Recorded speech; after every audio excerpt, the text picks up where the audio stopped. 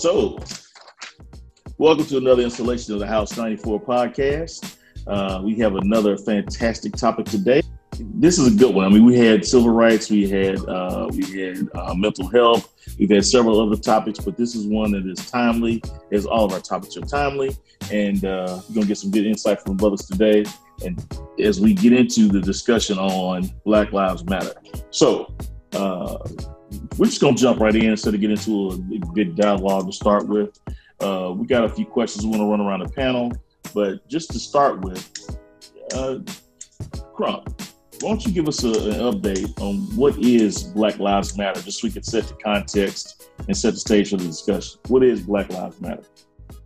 So from my understanding, Black Lives Matter is a loose affiliation of people all across the country. It was founded by, I believe, some women who were LGBT, also LGBT activists. Not really certain about that, but I know that they kind of crossed paths in that genre. But essentially, a loose group, an affiliated group that, you know, after the shooting in Ferguson with, I believe it was Mike Brown, they got a lot of airplay based upon the protests that occurred right after that shooting in Ferguson, Missouri. And essentially, they have chapters all over the country, all over major cities. But there is no, from what I can see, any centralized leadership. It's pretty much a loose affiliation of people who, you know, pretty much have a common goal to protest police brutality.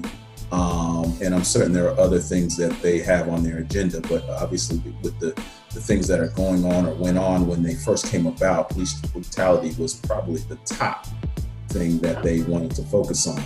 I could jump in for a minute, Crump. Yeah. So they started with a hashtag after Trayvon Martin in 2013. Okay. Predated Mike Brown. So the hashtag started in 2013 and started building a lot of momentum. And then, it like you said, when Mike Brown incident happened in Ferguson, that's when they started hitting the streets and doing some protesting. But actually, they went back a year or so before that, and hashtag went viral with the Trayvon Martin killing. Gotcha. You know, based upon that, I mean, they've taken it worldwide, you know, with every single thing that has occurred since Mike Brown, all the police incidents, police shootings that have occurred in our Black communities. They have pretty much been a primary focus and primary target of the radical right, right?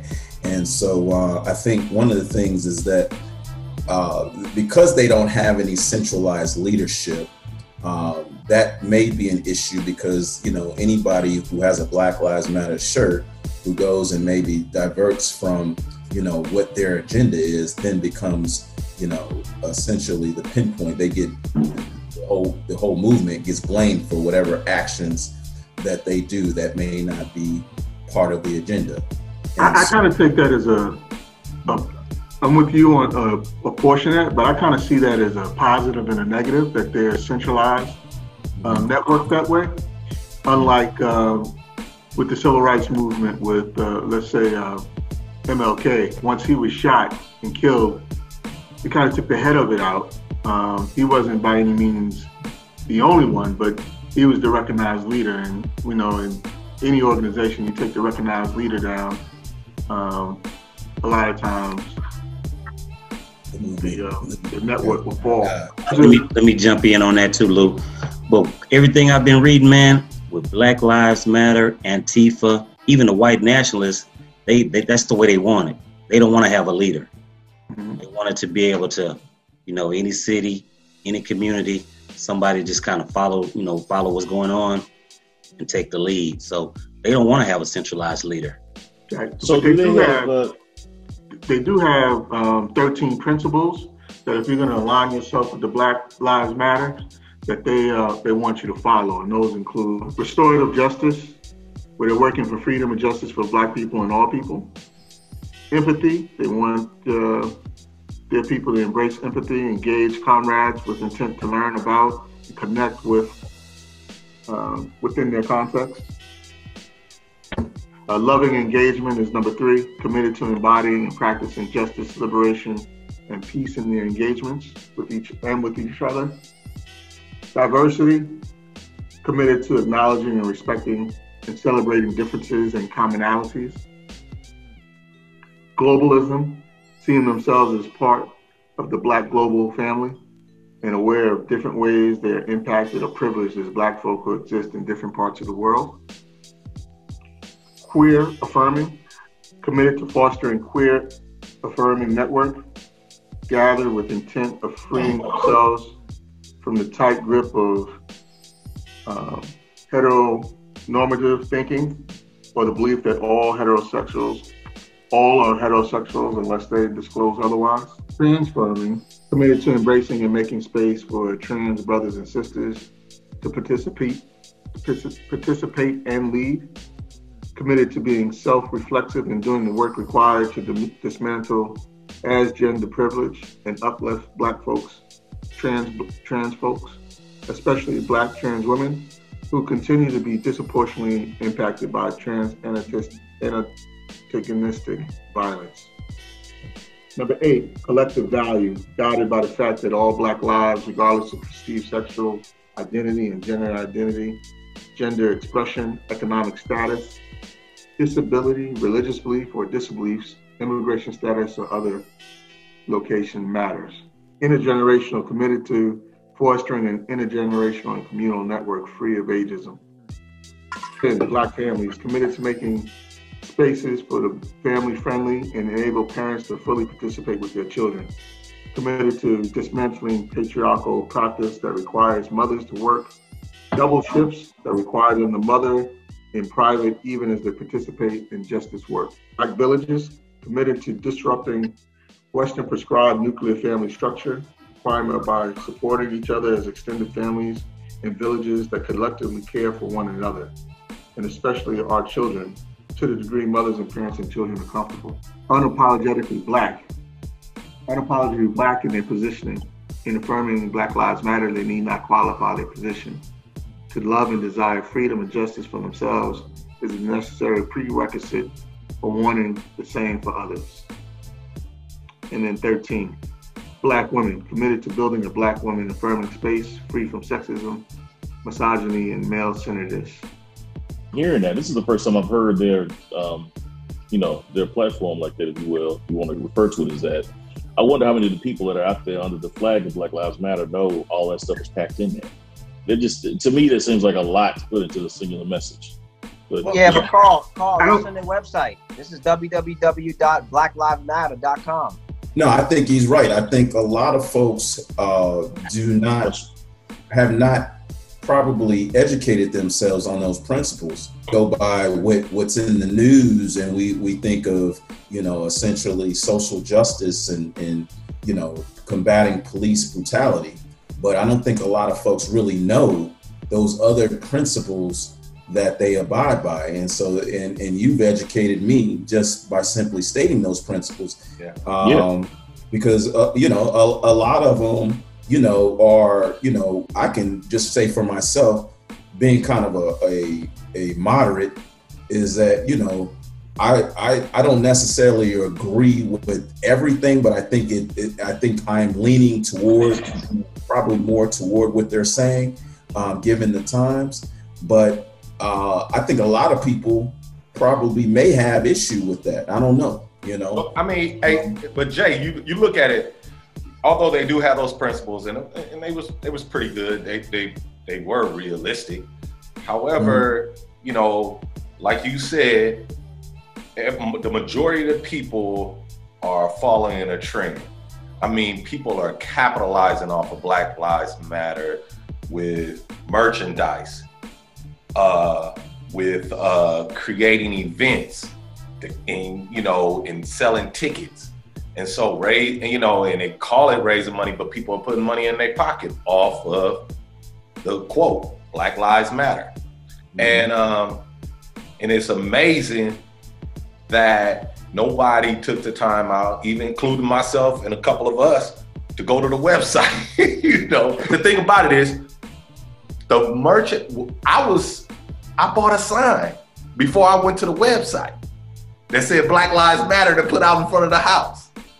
Well, see, I think the average person believes that this is really all about being anti-police brutality and vigilantism. You know what I'm saying? Because that's where, like with the Ferguson situation, Trayvon Martin situation, and all the myriad and sundry other, I mean, shit, it's like almost every couple days it's another situation.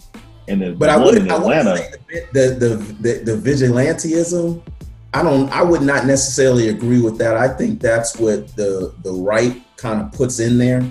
You know, I think you gotta bring Trayvon Martin along, because that's a part of the narrative. You know what I'm saying? So that wasn't a police situation, but it was, you know, a coward out that got beat up and had to shoot the young man because he's getting his ass kicked. You know what I'm saying? And right. You know, I think you got to bring that along with it, because that's a part of the concept to me of Black Lives Matter. But obviously, they got 13 postulates that go in a lot of different directions beyond that. To me, I took it more as because I wasn't aware of most of that either until I researched it. I took it as more of a humanitarian type stance, which is separate from what their policy demands are. That's how they want their so what are the policy demands? Policy demands include decarceration in the United States. Slavery. What's that again? Decarceration. So decarceration, eliminating the prison population. Exactly, Okay. Or reducing significantly. Slavery reparations, into mass surveillance, investment in public education, community control of the police, empowering the residents in the communities of color to hire and fire police and issue subpoenas, decide disciplinary consequences, and exercise control over city funding of the police. Okay, so Lou, the last one, defunding the police, the last one you said. Well, I didn't say defunding. I said okay, go ahead. Controlling the city funding of the police. Okay. I think that's a more articulate way of saying defunding the police. Yeah. They probably will defund it, but that's not the term that they use. Okay, I totally disagree with that. Totally. But listen, first of all, you got to understand that defunding is subject to interpretation, because of course the right is going to say defunding means essentially eliminating the police department. That's not what it means. Taking away that militarization. Well, that's not necessarily what it has to mean. That's why they shouldn't have named it defunding the police. They shouldn't go with that slogan. Yeah. And that goes to my point, Cloud, is that my issue right now is with the lack of centralized leadership. Yeah. Although I agree with Lou on the fact that, you know, if you do have a centralized leader and something happens, that's like getting rid of the head and the movement kind of goes down. The problem is that you run into a situation where you have to you're just running around with your head cut off.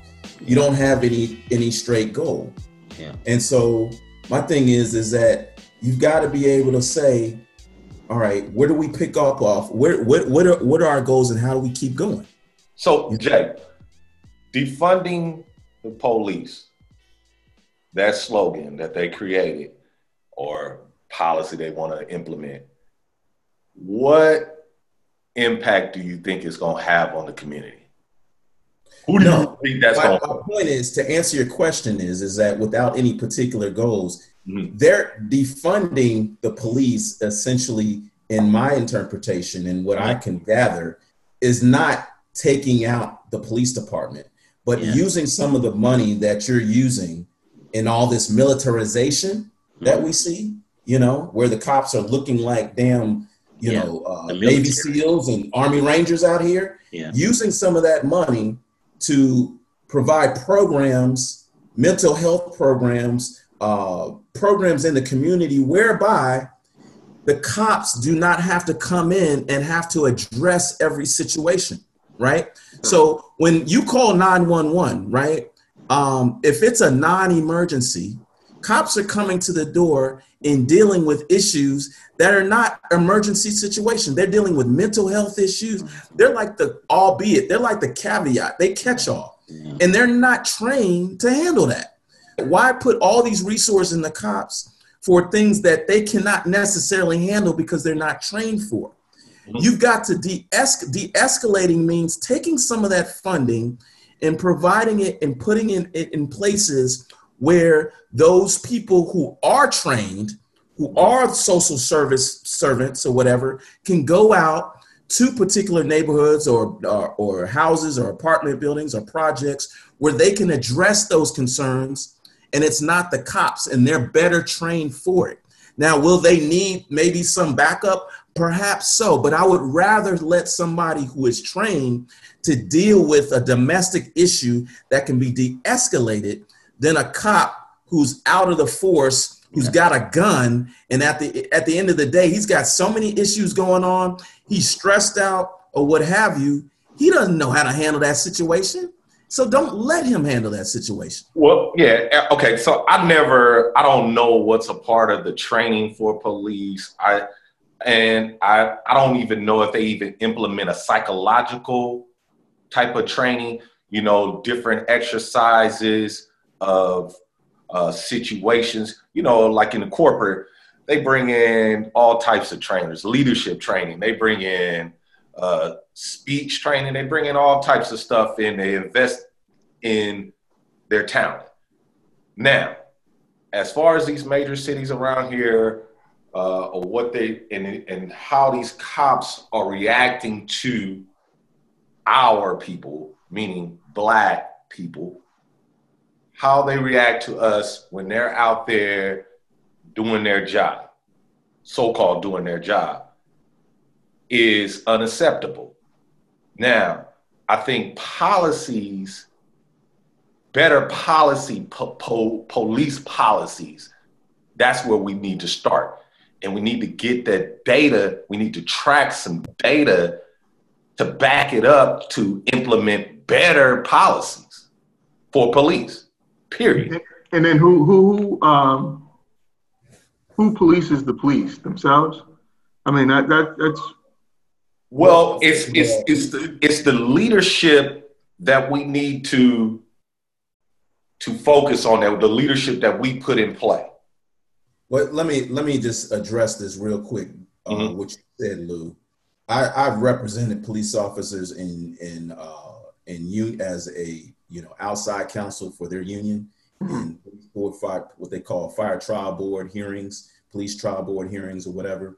And one of the things that the problem is when you say who polices the police, is that the answer is nobody, really, right? And that's what. The police union is the strongest union in the country. I represent unions for a living, not the working man for a living. Outside counsel for the American Federation of Government Employees for 15 years. And they have collective bargaining agreements, and you get fired from the government, whatever, your ass is pretty much gone, actually, after you go through the process. For police officers, it's a fucking different, I'm sorry for the curse words, but it's a different story. You've got so many layers. You've got to do something so asinine to get eliminated from the police force these days. And what I mean by asinine, I've represented officers where they essentially left their keys in the car to go get dry cleaning, and then somebody took off with their police vehicle. Like literally, I've represented people that will eliminate you as a police officer. But as far as a killing, you good if you kill somebody. Oh, you're good. That's what I like about one of your policy demands is the residents having more control. Well, I think it's not necessarily about residents having control, because that's the way they.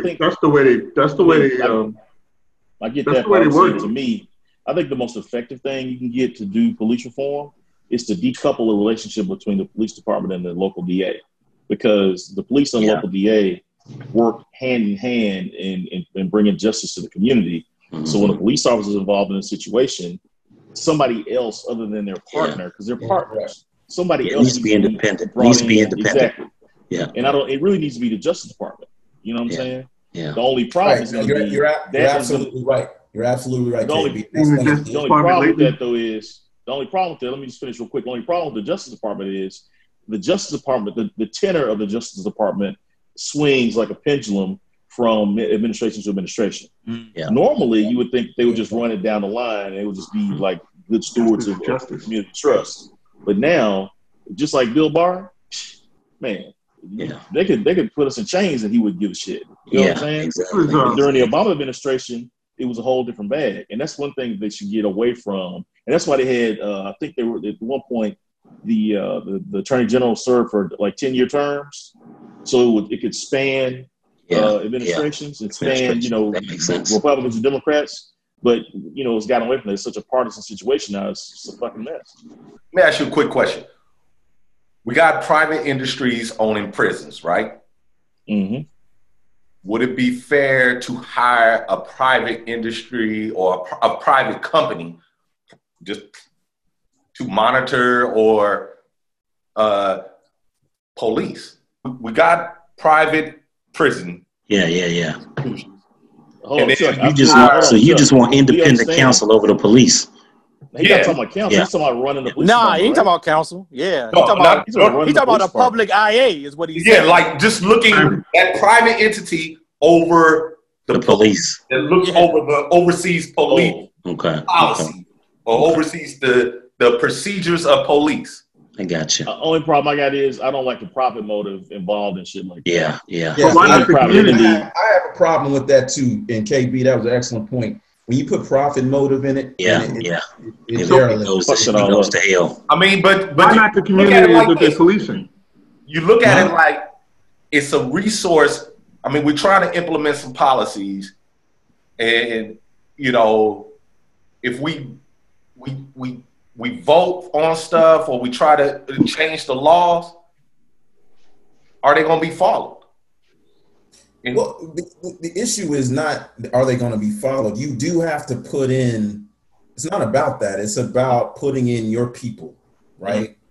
Right, that have your interest, your community's interest at heart, to change the laws or to change, that will have an effect on policy. Mm-hmm. Because at the end of the day, there's going to have to be a legislative agenda to counteract the police narrative. The police, they go by an internal memorandum that what is their policy. And that's what they live by. That's what they teach their cadets. What is the policy, right? Section 1983, which is the civil rights statute of under the United States Code, essentially says that you have to be able to show that the police officers breach some type of policy or agenda within their own police department to even hold them accountable. And those particular policies it's hard to prove that. The qualified immunity that they give police officers is a high hurdle. It is a freaking high hurdle. So even when you have to sue a police officer, whether it be in his individual capacity or the department itself, you got to get past the qualified immunity hurdle. And it's hard to do that. Yeah. And so legislation has to, one, abolish that qualified immunity hurdle to make individual police officers accountable, right? And then it has to be able to put in a legislation that essentially holds the police department accountable. One of the solutions that I heard, and I don't know where I got this from, is where you make certain that every single police officer has an insurance. Yeah. Dick Gregory. I was just about to say that. Dick Gregory said that. That was one of the best. Was it Dick Gregory? Yeah. Dick Gregory said it. Dick Gregory dead? He's dead. He said this a long time ago. He said it years ago. He said that years ago. Right. So you put in an insurance policy. Every officer pays into an insurance policy. On if they shoot somebody, then guess what? It comes out of their insurance. Yeah. So that they need to have a personal excess liability policy that they pay for. Well, that's what I'm saying. Yeah, you not just like the pool, like the state pays for, or the municipality pays for. Because here's the thing, there's a reason why you don't drive 100 miles an hour everywhere you go, even though you might like to do that. Because I all know y'all are rich, y'all got expensive cars and whatnot.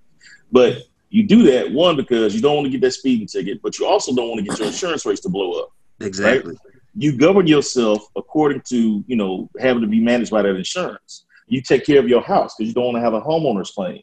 So similarly, if you could get sued and you might have to engage in an insurance policy or lose your insurance policy, and therefore your ability to work, you will start to ease back and say, maybe I just shouldn't shoot this man because he's running away. Exactly. Great point. Because guess what? On top of that, what I believe in and that's a solution. I love you, KB. I love you, team. Because that idea to me is, if you don't have insurance, you can't be an officer. Yeah. And the thing about it is, if you think about the right wing, the Republicans and all of that, they are all about market-based solutions. Let the market take care of itself. Cool. There it is. Go get you some insurance. Go get you insurance. Do what you want to do. But we'll be able to take care of his family. If you saying, but on top of that, hey Chuck, hold on one second. I don't mean to dominate this shit. No. Yeah. I mean, you are a lawyer, though. If you're not insurable, I don't know what you said, team. But you are a lawyer, dog. Go ahead. Oh yeah. I'm passionate. If you're not insurable, then guess what? You can't be a police officer. Correct. Because if you're not insurable, you're talking from the like getting something like bonded and licensed, like something just like a doctor has malpractice insurance. You know what I'm saying? Yeah. Okay. Yeah, but you got a whole litany of cases. It's like, bro, you can't be on the police force here because you got all this background action. Well, let me tell y'all. Let me tell y'all about y'all suggestion. We might as well all get into the insurance game because I'm in the insurance game. If you require all police to have insurance, all we're doing is paying into an insurance policy that's going to make an insurance company rich. Because at the end of the day, the police department, like you said earlier, Jay, they had that immunity piece that's going to always fall in their favor. You see what I'm saying? Well, wait, it's not a single solution, though. It's a multi-part solution. No, I agree. But what I'm saying is, at the end of the day, like you have to prove what have you to get them fired. You're going to have to prove the same thing with an insurance piece. Yeah. You know what I mean? Somehow, some way, they got enough between whatever, again, immunity cloud they have is going to say, well, it was a justified shooting. So I'm gonna retain my insurance coverage. I'm gonna kill that black mother, whoever, right? And I'm still a cop. No, but here's the thing, Quasi. Here's the thing. Just like if you file three claims based upon, if you file 3 claims under your homeowner's insurance within the next couple of years, you're dropped. You're dropped. Yeah. Let me speak from the insurance perspective. In the same regard, if you do the same thing, you got all these prior incidents. Guess what? That's part of your That's your underwriting file. My thing is that the whole point is that you cannot become or continue to be a police officer unless you're insurable. Yeah, I like that. I like what you're saying. I understand what you're saying. I'm just saying that, like you say about the claims, though. Yeah. If you found out at fault in your claim, right, then that claim don't count against you. Well, if they keep getting off on these claims, they're still insurable. That's the only point I'm making. Okay, right. Let me speak from an insurance perspective. Just, I'll let y'all talk the law. One, if you have 4 or 5 claims that they don't pay out, they still gonna drop your ass as an insured. So believe that, even if it's not your fault. Just having too many claims, you're gonna get dropped in your insurance. That's one thing. I mean, it's just like medical malpractice insurance. Doctors in the hospitals that provide that protection go out of their way to try to make sure that you don't get paid on the claim and it doesn't come back to hurt the doctor. But it is what it is. You know what I'm saying? So, I think that would work. I think, and also remember, insurance companies are already rich. The other side of the insurance is that they're in a business. James, hold on 1 second. Last point. Insurance companies are already rich, so don't worry about that. JT, go ahead. No, what I was saying is that insurance companies are in the business to collect premiums, not to pay out any judgments or things like that. So that's true too. And so, and that's what makes it work, because the insurance company wins. That's free market. Let them do that, whatever. I hate insurance companies, but they'll get rich off of it. But that is a solution. And they'll start weeding out, bad risks. You know what I'm saying? But KB,